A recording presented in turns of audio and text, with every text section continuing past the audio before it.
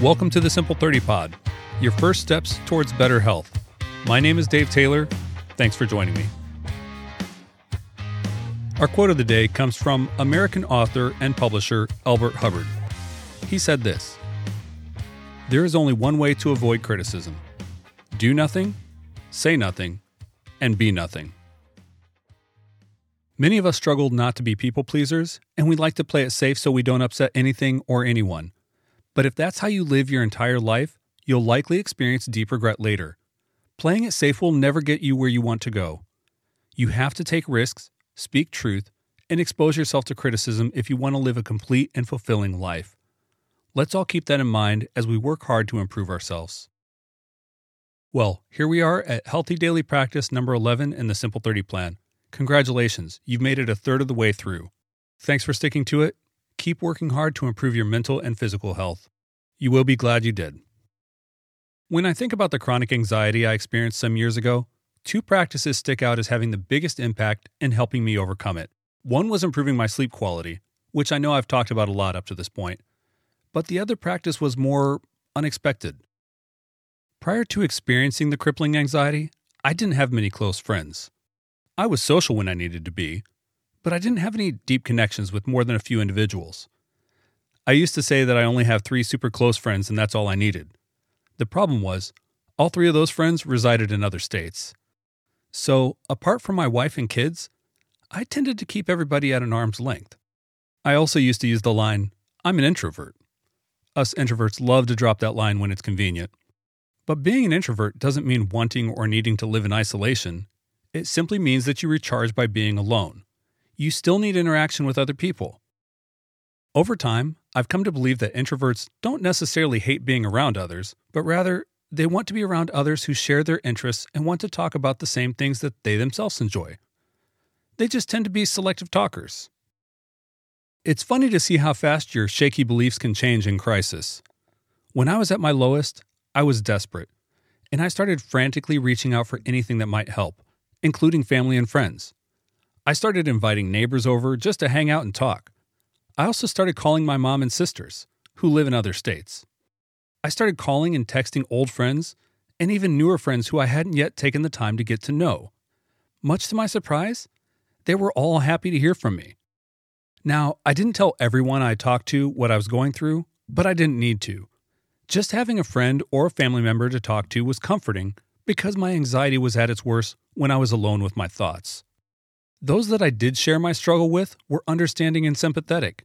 Some even knew exactly what I was talking about because they had experienced the same type of anxiety at some point in their life, and they were able to provide me with the encouragement and support I needed. This practice of reaching out to friends and family on a routine basis started to feel enjoyable, and I could feel the mental health benefits. So even after my anxiety went away, I continued doing it, and I still do it almost every day. I'm still consistently and pleasantly surprised by how fulfilling it is just to talk to or text a distant friend or family member. These conversations make me laugh, give me energy, and help me feel more connected to the world around me. So, I want you to feel the amazing benefits of this practice. That's why the next healthy daily practice in the Simple 30 Plan is reach out to a friend or family member every day. This can be as much as a brief phone call or as little as a text message or a message on social media. If you're already doing this to some extent, then great. But make sure you're attempting to make some type of connection every day. The goal is not to let an entire day go by in isolation. Now, when presented with this daily practice, I've had a few clients ask about coworkers. Good question. We've all likely had a coworker, or multiple coworkers, who have also become good friends of ours. My answer is this: it depends on the type of interaction you have at work. If you work in a very busy, fast-paced environment, or if you have the type of job which isn't suitable for personal conversations, you might not be making that friend-to-friend connection every day. Just talking business doesn't count. But if you work in a place where personal conversations are easy to have at times, then yes, those would certainly count. Again, the goal is to simply connect with other people and not fall into isolation, which is really easy to do. And let me reemphasize, this does not have to be a big commitment. A quick call, a short text. Don't make it bigger than it needs to be. Consistency over intensity. In fact, if you make these interactions longer than they need to be, you'll eventually start feeling the drag on your time and productivity, and you'll stop doing them. So, keep them short, but sincere. Okay, here are a few tips to help you with this daily practice. Keep a list. Yes, keep a list. Make a list of all the people you'd like to stay in contact with. Close friends, new friends, old friends, and family. Create it in your Notes app or wherever you keep notes on your phone. If it's more effective for you, write it out on a piece of paper and place it in a highly visible spot. I keep a list in my Notes app on my phone, and almost every day I glance at it and think about who I haven't talked to or messaged in a while, and then I either call or text them. And again, I've never had someone act like I was inconveniencing them. In fact, it's now reached a point where half the people are calling or texting me first. And the list keeps growing. Every time I meet a new person that I really connect with, I add them to the list.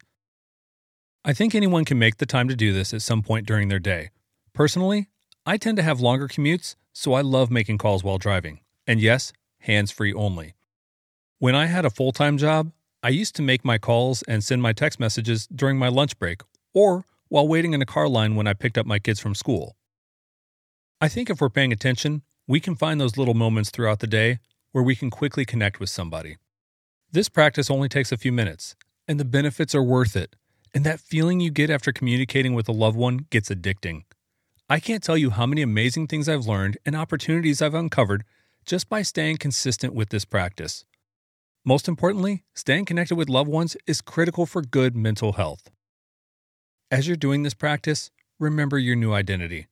You're not just someone who reaches out to people every day. You're the type of person who values deep connections with others because it brings you wisdom and energy. If you have any feedback for me on this or any of the other healthy daily practices in the Simple 30 Plan, please email me at dave@simple30plan.com.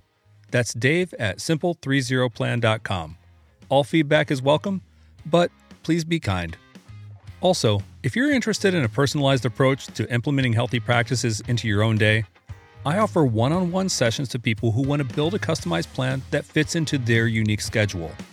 Email me at dave@simple30plan to book your free initial consultation. Join me next time when we squash that unnecessary evening cortisol. I'm Dave Taylor. Thanks for listening to the Simple 30 Pod.